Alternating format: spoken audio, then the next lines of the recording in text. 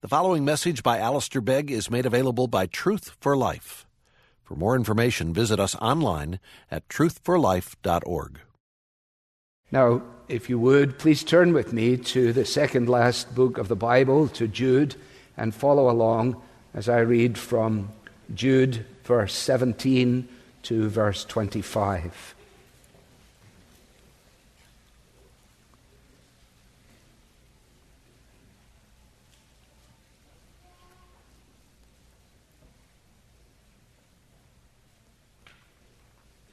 Verse 17, "But you must remember, beloved, the predictions of the apostles of our Lord Jesus Christ.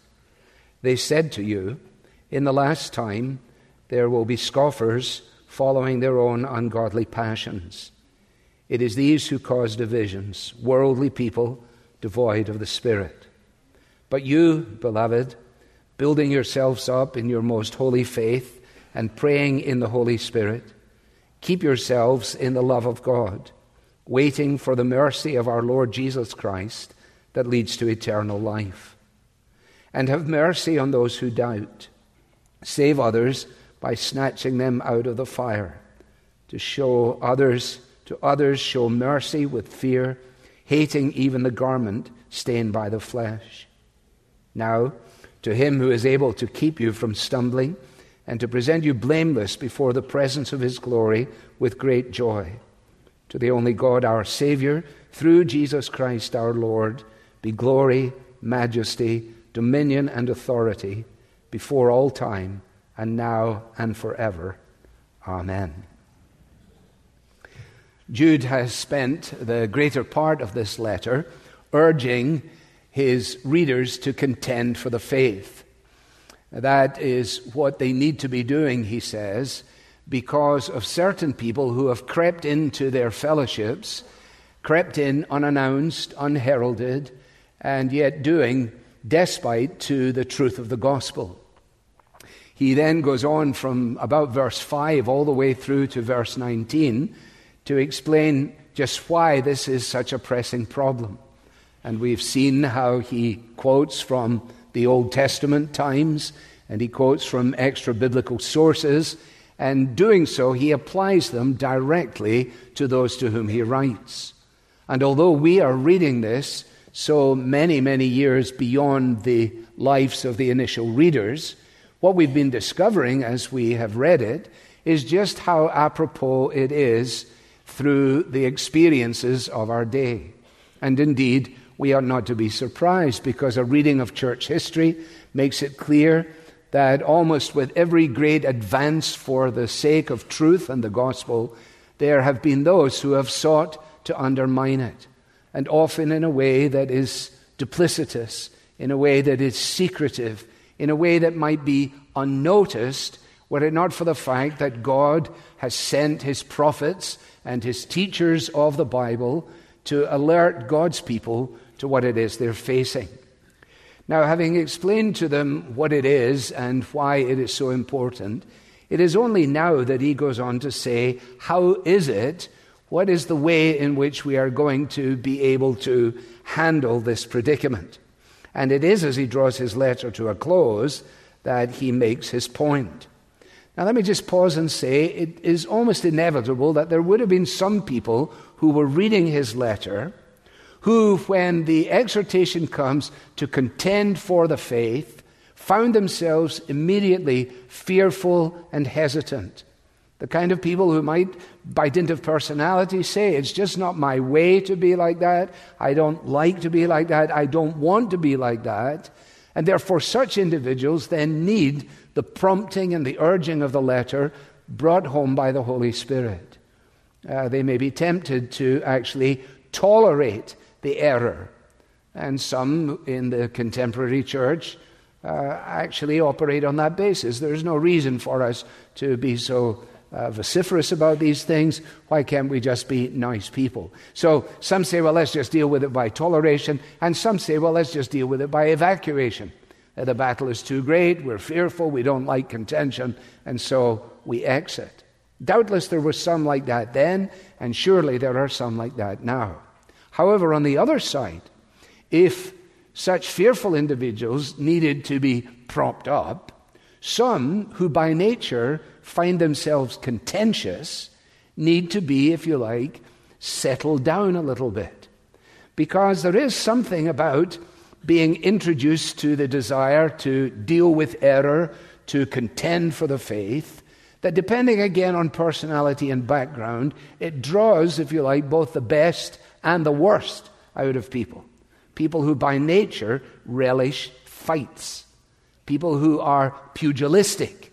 People who are pugnacious. People who just like arguing. And so if you have that as your sort of MO, then you need to temper that. And if you can't temper it yourself, say to the person next to you, could you please help me with this? And the reason that you're sitting next to somebody is in order that the people next to you might be able to help you. So whether it is on the one hand fearfulness that says, I'm prepared to tolerate, or whether it is a kind of quarrelsomeness that says, I love confrontation, we have to guard. The great danger, probably the greater danger for us here, is the danger of the latter, not the former. And it is this danger, the danger of being swallowed up by an interest in or a potential delight in controversy. Of finding ourselves saying, I love to find out on the internet who's going wrong, what's going wrong, who's saying whatever it is. We need to be reminded that the invitation, the exhortation to contend is not, you will notice in the text, to contend against, but to contend for. To contend for the faith once delivered to the saints. Surely that means that if we say this is true, we have to say, and this is false. But the tenor and the tone in which we do that is vitally important. And again, the history of the church from the very beginning bears testimony to the danger. If you turn one page in your Bible, you will be in the book of Revelation. And you will see chapter 2, where in the word of Christ to the church at Ephesus, it runs along this warning, doesn't it? I know your works, he says, your toil, your patient endurance, how you cannot bear with those who are evil. You get that phrase? You can't bear with those who are evil. But you've tested those who call themselves apostles and who are not, and you've found them to be false. So far, so good. I know that you're enduring patiently and bearing up for my name's sake, and you have not grown weary. But I have this against you, that you have abandoned the love you had at the first. Now notice carefully. He commends them for their ability to distinguish between truth and error. But he says the tragedy is that it would seem that this has so swallowed you that you now have begun to abandon the love you had at the first. So what I hope is we can see this morning in these two verses at least this, that the best reply to the scoffers is not a clever argument. The best reply to the scoffers is a transformed life. The best reply to the scoffers is on the one hand to contend for the faith, verbally upholding it, assuring it, dealing with error as it comes, but not only to contend for the faith, but actually to live the faith, to live it. And what you really have in these two verses are 4 marks of those who are called to live out the faith. There is only one imperative, incidentally, amongst these verbs. The verbs are building, praying, keeping, and waiting. The imperative is the verb to keep. Keep yourselves. The others are expressed differently, as you will notice, and those of you who do English will get that. I think that the thrust of this that is in this imperative. Keep yourselves in the love of God. And I want to suggest, although you may see differently, I want to suggest that the other verbs help us to understand how it is that we keep ourselves in the love of God. Now, we could also simply start at the first verb, building, and go from there, but I hope perhaps this will help us. The reason I say this is because if you remember from the beginning, the Central Bank of Kenya, you know that we are the called, we are the beloved, and we are the kept. So he starts with that reality, kept for Christ. We will eventually, in another couple of weeks, get to verses 24 and 25, where he says, he is the one who is able to keep you from falling. You are kept for Christ. You will be kept from falling. Now, he says, if you're going to handle this correctly, keep yourselves in the love of God. Let's just think about that for a moment. In other words, he says, stay where you are. Stay where you are. In Jesus, you have been brought into the circle of God's amazing love. He has called you. You are his beloved in Jesus. You have been kept for the Lord Jesus Christ. As John puts it, herein is love. This is love, he says. Not that we loved God, but that he loved us. And that he gave his Son as an atoning sacrifice or as the propitiation for our sins. So that the love of God to which he refers, in which we are kept, is an initiative-taking love. God's love is an initiative-taking love.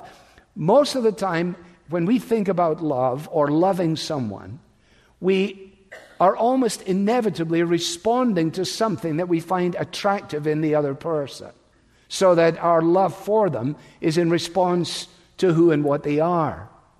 When in actual fact, God's love for us doesn't operate on that basis.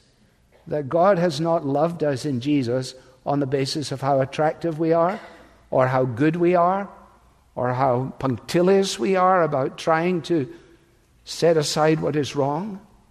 He has loved us because he loved us. Now, how are we to keep ourselves in the love of God? Where can we be helped by that? I want to just give one cross-reference, I think, for each of these points this morning. And I'm not going to do it all, but I will reference it, and you can follow it up on your own. John chapter 15. John chapter 15, where we have the record of Jesus using the picture of the vine and the branches. You will remember that. And as he explains to his followers these things, he then says, this is John 15:9, as the Father has loved me, so have I loved you. It's an amazing thought. The love between the Father and the Son, that's the measure of my love for you. Then what does he say? 4 words in English, abide in my love. What's Jude saying? Same thing. Keep yourself in the love of God. Well, how will we do that? Verse 10, if you keep my commandments, you will abide in my love, just as I have kept my Father's commandments and abide in his love. Remember, Jesus came to do the Father's will. Do you remember in the Garden of Gethsemane, in the prospect of all that was before him, he sweat, as it were, great drops of blood. If there is any other way that this could happen, this would be fine with me. Nevertheless, not my will, but yours be done. Now, if you think about this, which I hope you do, you realize that the big problem with these folks who were ungodly people is that they were perverting the grace of God into a license for immorality. In short order, it went like this. The grace of God is such that he sets you free from your sins so you can do whatever you want, so that you can be whatever you want. This is the immensity of his grace. Nothing could be actually further from the truth. Remember, when we studied this, we said, quoting Sinclair Ferguson, the idea that God loves you just the way you are is wrong. That after Adam, God has only loved one person just the way he was, namely the Lord Jesus. So God loves us despite the way we are. And when people come up against the notion, for example, of the commandments of God, you find that they get a quiver in their liver. That somehow or another they think, there must be something wrong with this. This is a call to legalism, mentioning that we're supposed to obey things. Yes.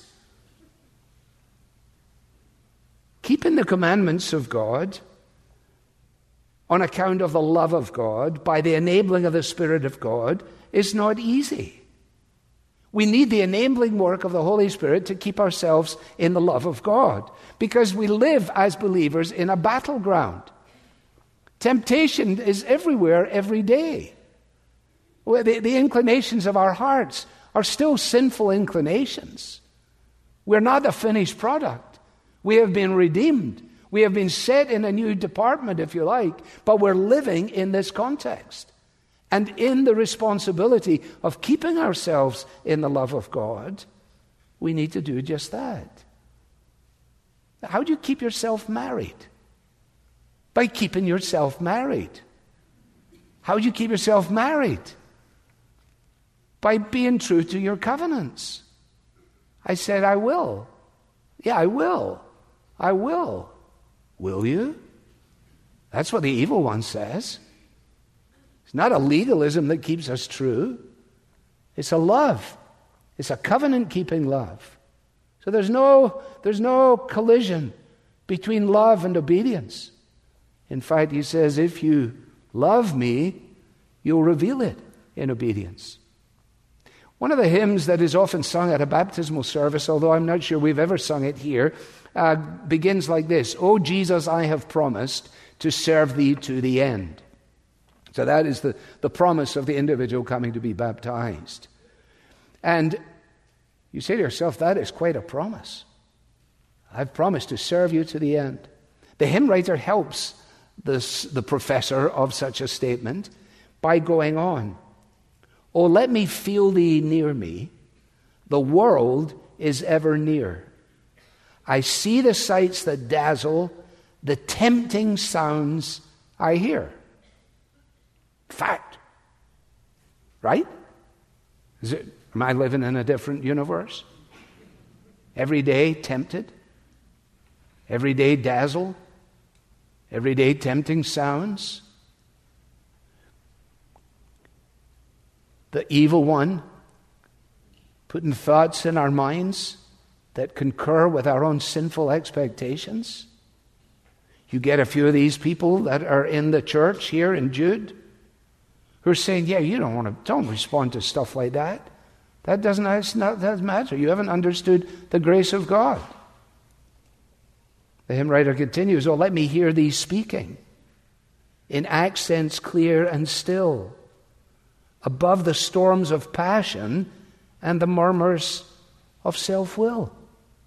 I need to hear your voice, God. I read the Bible because I hear your voice. I come to church. I want to hear your voice. Because there are passions that are in my heart. There are storms that rage around me. There are murmurs in my soul. And this, you will notice, is not a solo exercise. Keep yourselves, plural, in the love of God. Keep yourselves. Isolation is a dreadful situation to find ourselves in. In Ecclesiastes, in the NIV, there's a striking, just a statement where all of a sudden, as you're reading in that thing about chapter 4, and it says, "I saw a man, he was all alone, had neither friend nor brother." What a picture. The nowhere man. The uninvolved man. The solo flyer. And then he goes on to say, two are better than one, because they have a good return for their work. If one falls down, the other can pick him up. Now, with that said, as the imperative, let's go to these other verbs. "But you, my dear friends," back at the beginning of verse 20, "building yourselves up in your most holy faith." Interesting for some, the adjective here, holy, as to faith, is used only here in the entire New Testament. I'm glad of that because I think it helps us understand that what Jude is referencing here is not a subjective faith. He's not saying your faith, your own personal response to Jesus. No, he's already set the scene for that by saying, I want to earnestly urge you to contend for the faith once delivered to the saints. In other words, to the doctrine which has underpinned the development of God's people throughout the ages. Now, I said I'd only give one cross-reference, and so I will. Ephesians chapter 2. Ephesians chapter 2. If you turn to it, it will help you. If you think you know it, you're probably wrong. Ephesians chapter 2. There's nothing better than the sound of rustling pages to a preacher. Ephesians 2:19. So then you're no longer strangers and aliens, but you're fellow citizens with the saints and members of the household of God. You're not on your own. Built on the foundation of the apostles and prophets, Christ Jesus himself being the cornerstone, in whom the whole structure being joined together grows into a holy temple in the Lord. In him, in Jesus, you also are being built together into a dwelling place for God by the Spirit. What's the point? Building ourselves up is a corporate reality. And it is also a lifelong reality. It's not that you can attend a course which is called Building Yourself Up in Your Holy Faith. It's a 4-week course, you finish that and you move on. No, it goes on for all of our lives. Jesus told his followers, I'm going away, the Holy Spirit will come, he will lead you into all truth. When he leads you into all truth, then what I want you to do is teach that truth. They taught it, it was written down, it was left for us, and now we have it. And so when we go back through the pages of the New Testament, what do we discover? We discover that Peter and John and the rest were doing exactly what Jesus said. What?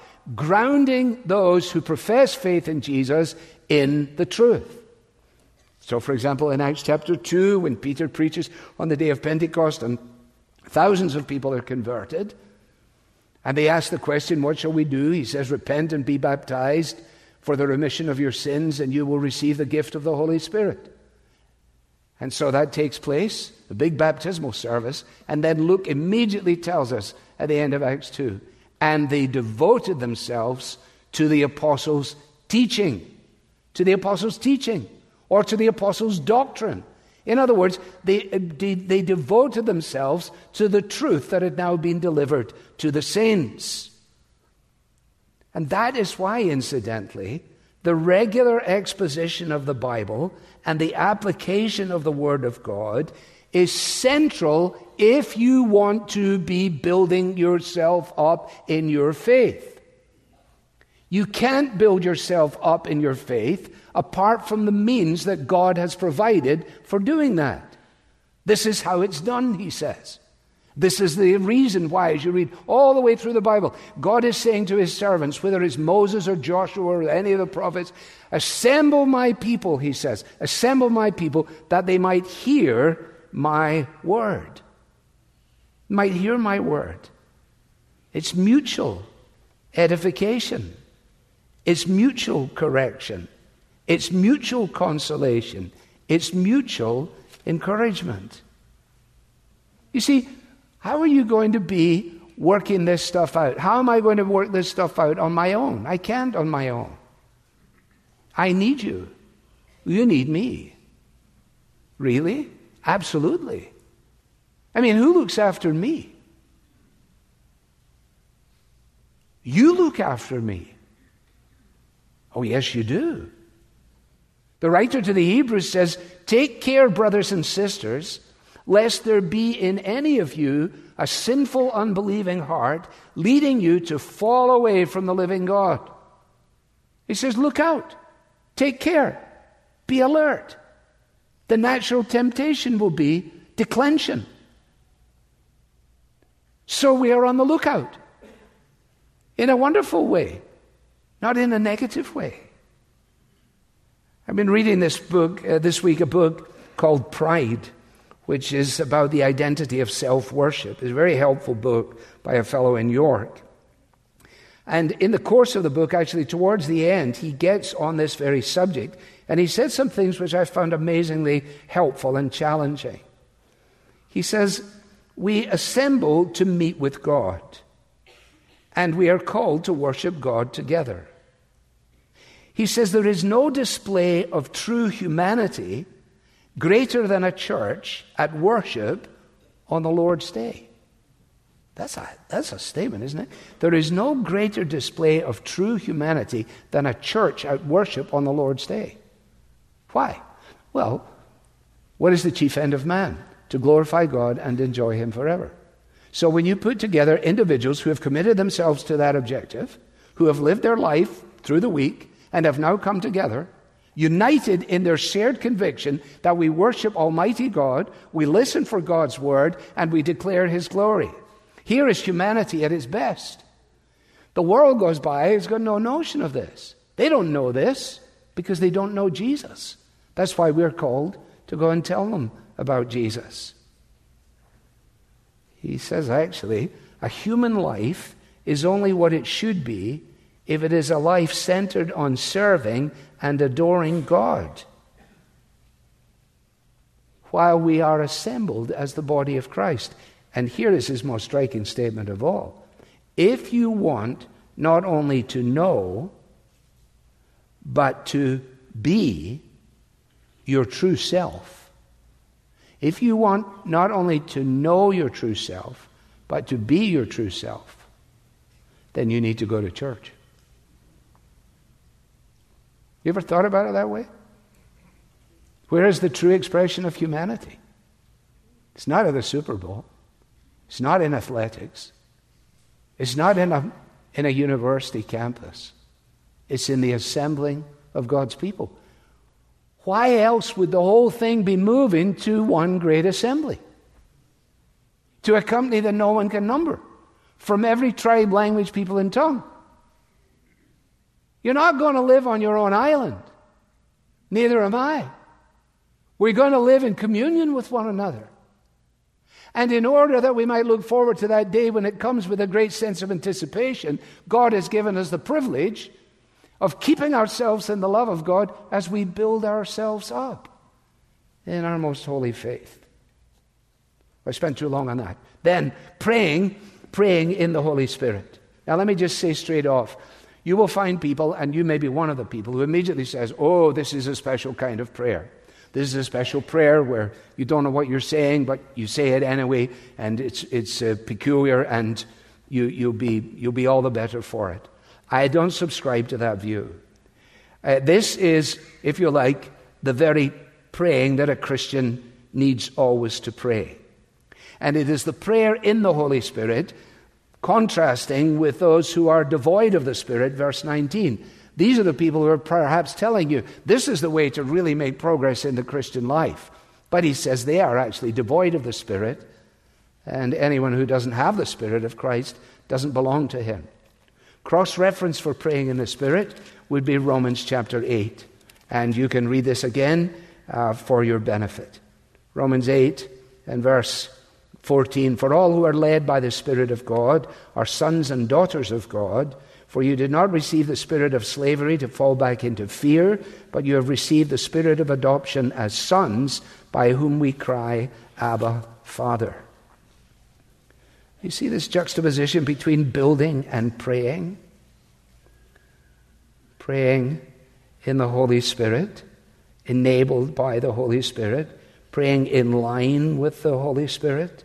Paul goes on later in Romans 8, doesn't he, to make clear that we don't know how to pray very often. We don't know how to pray as we ought, verse 26.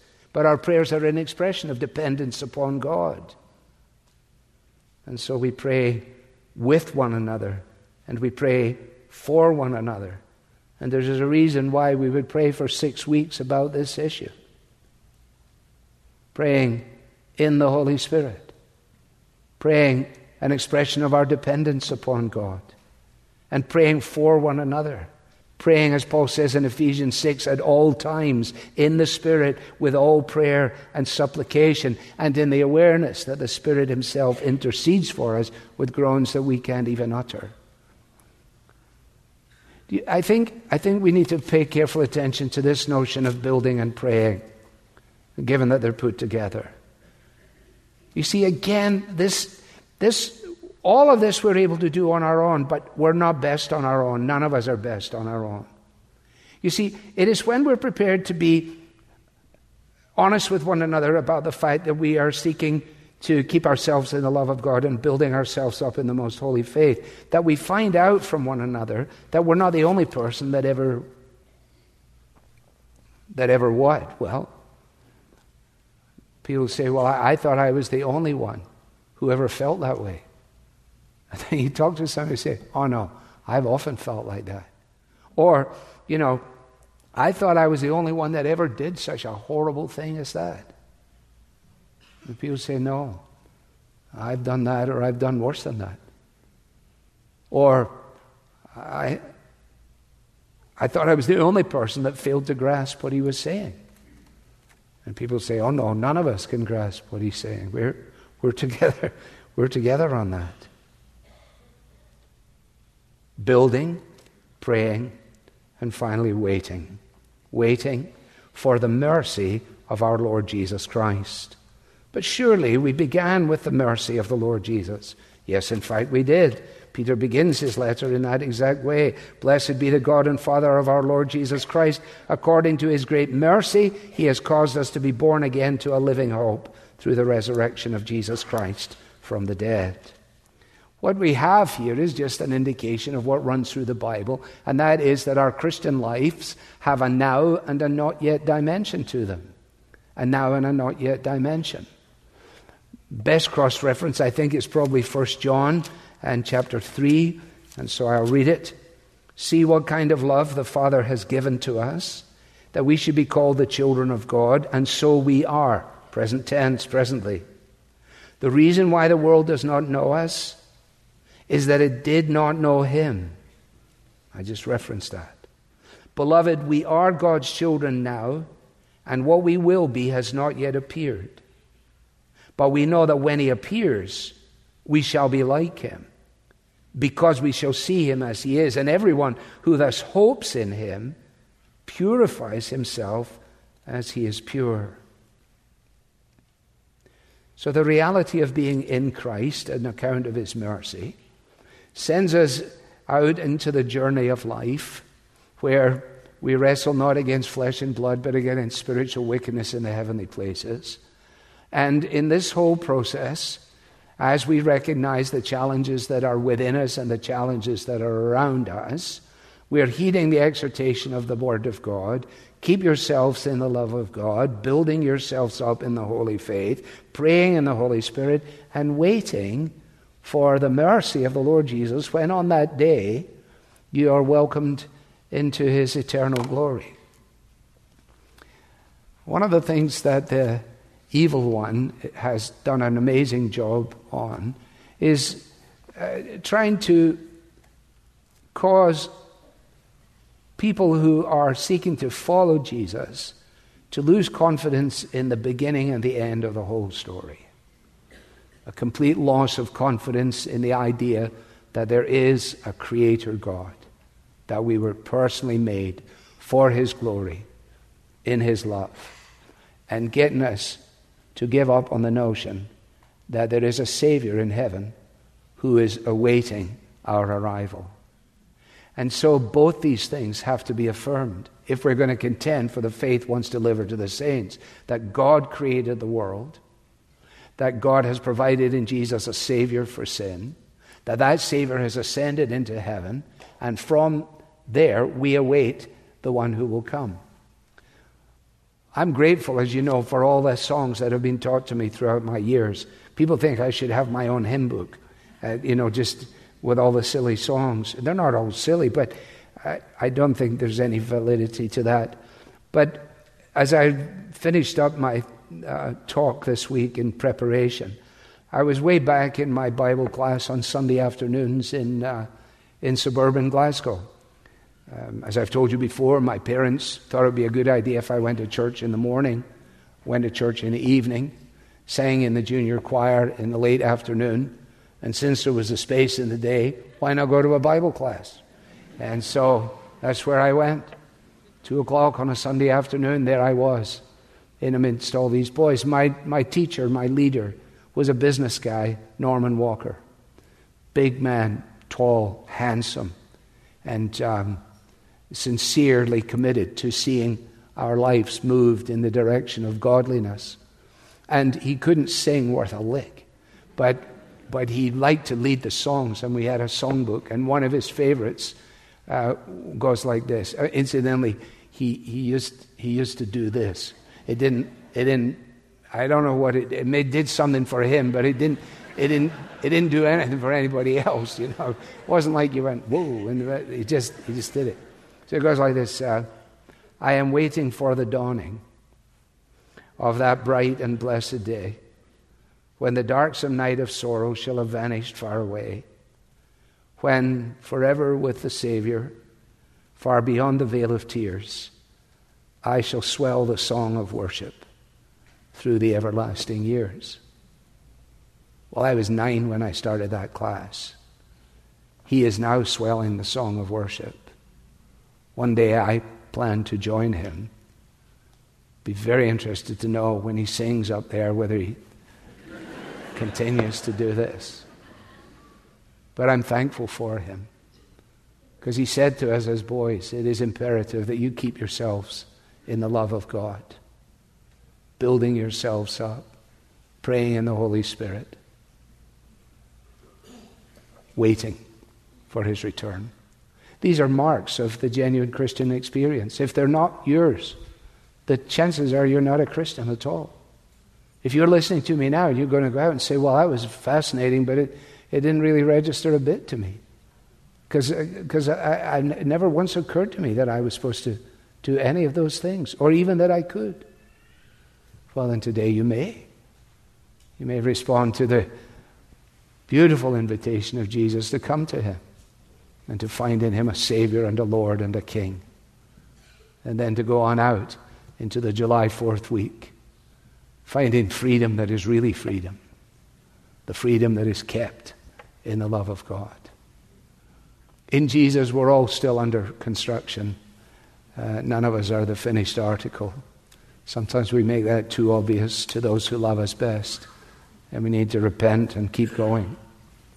But one day he will finish his new creation. One day we will be pure and we will be spotless. I'm not pure. I'm not spotless yet. And I hope you know you're not as well. That way, we're waiting. Father, help us to wait. And while we wait, help us to pray. And while we pray, help us to help each other to build one another up in this most holy faith. For we know that we could only keep ourselves because you keep us.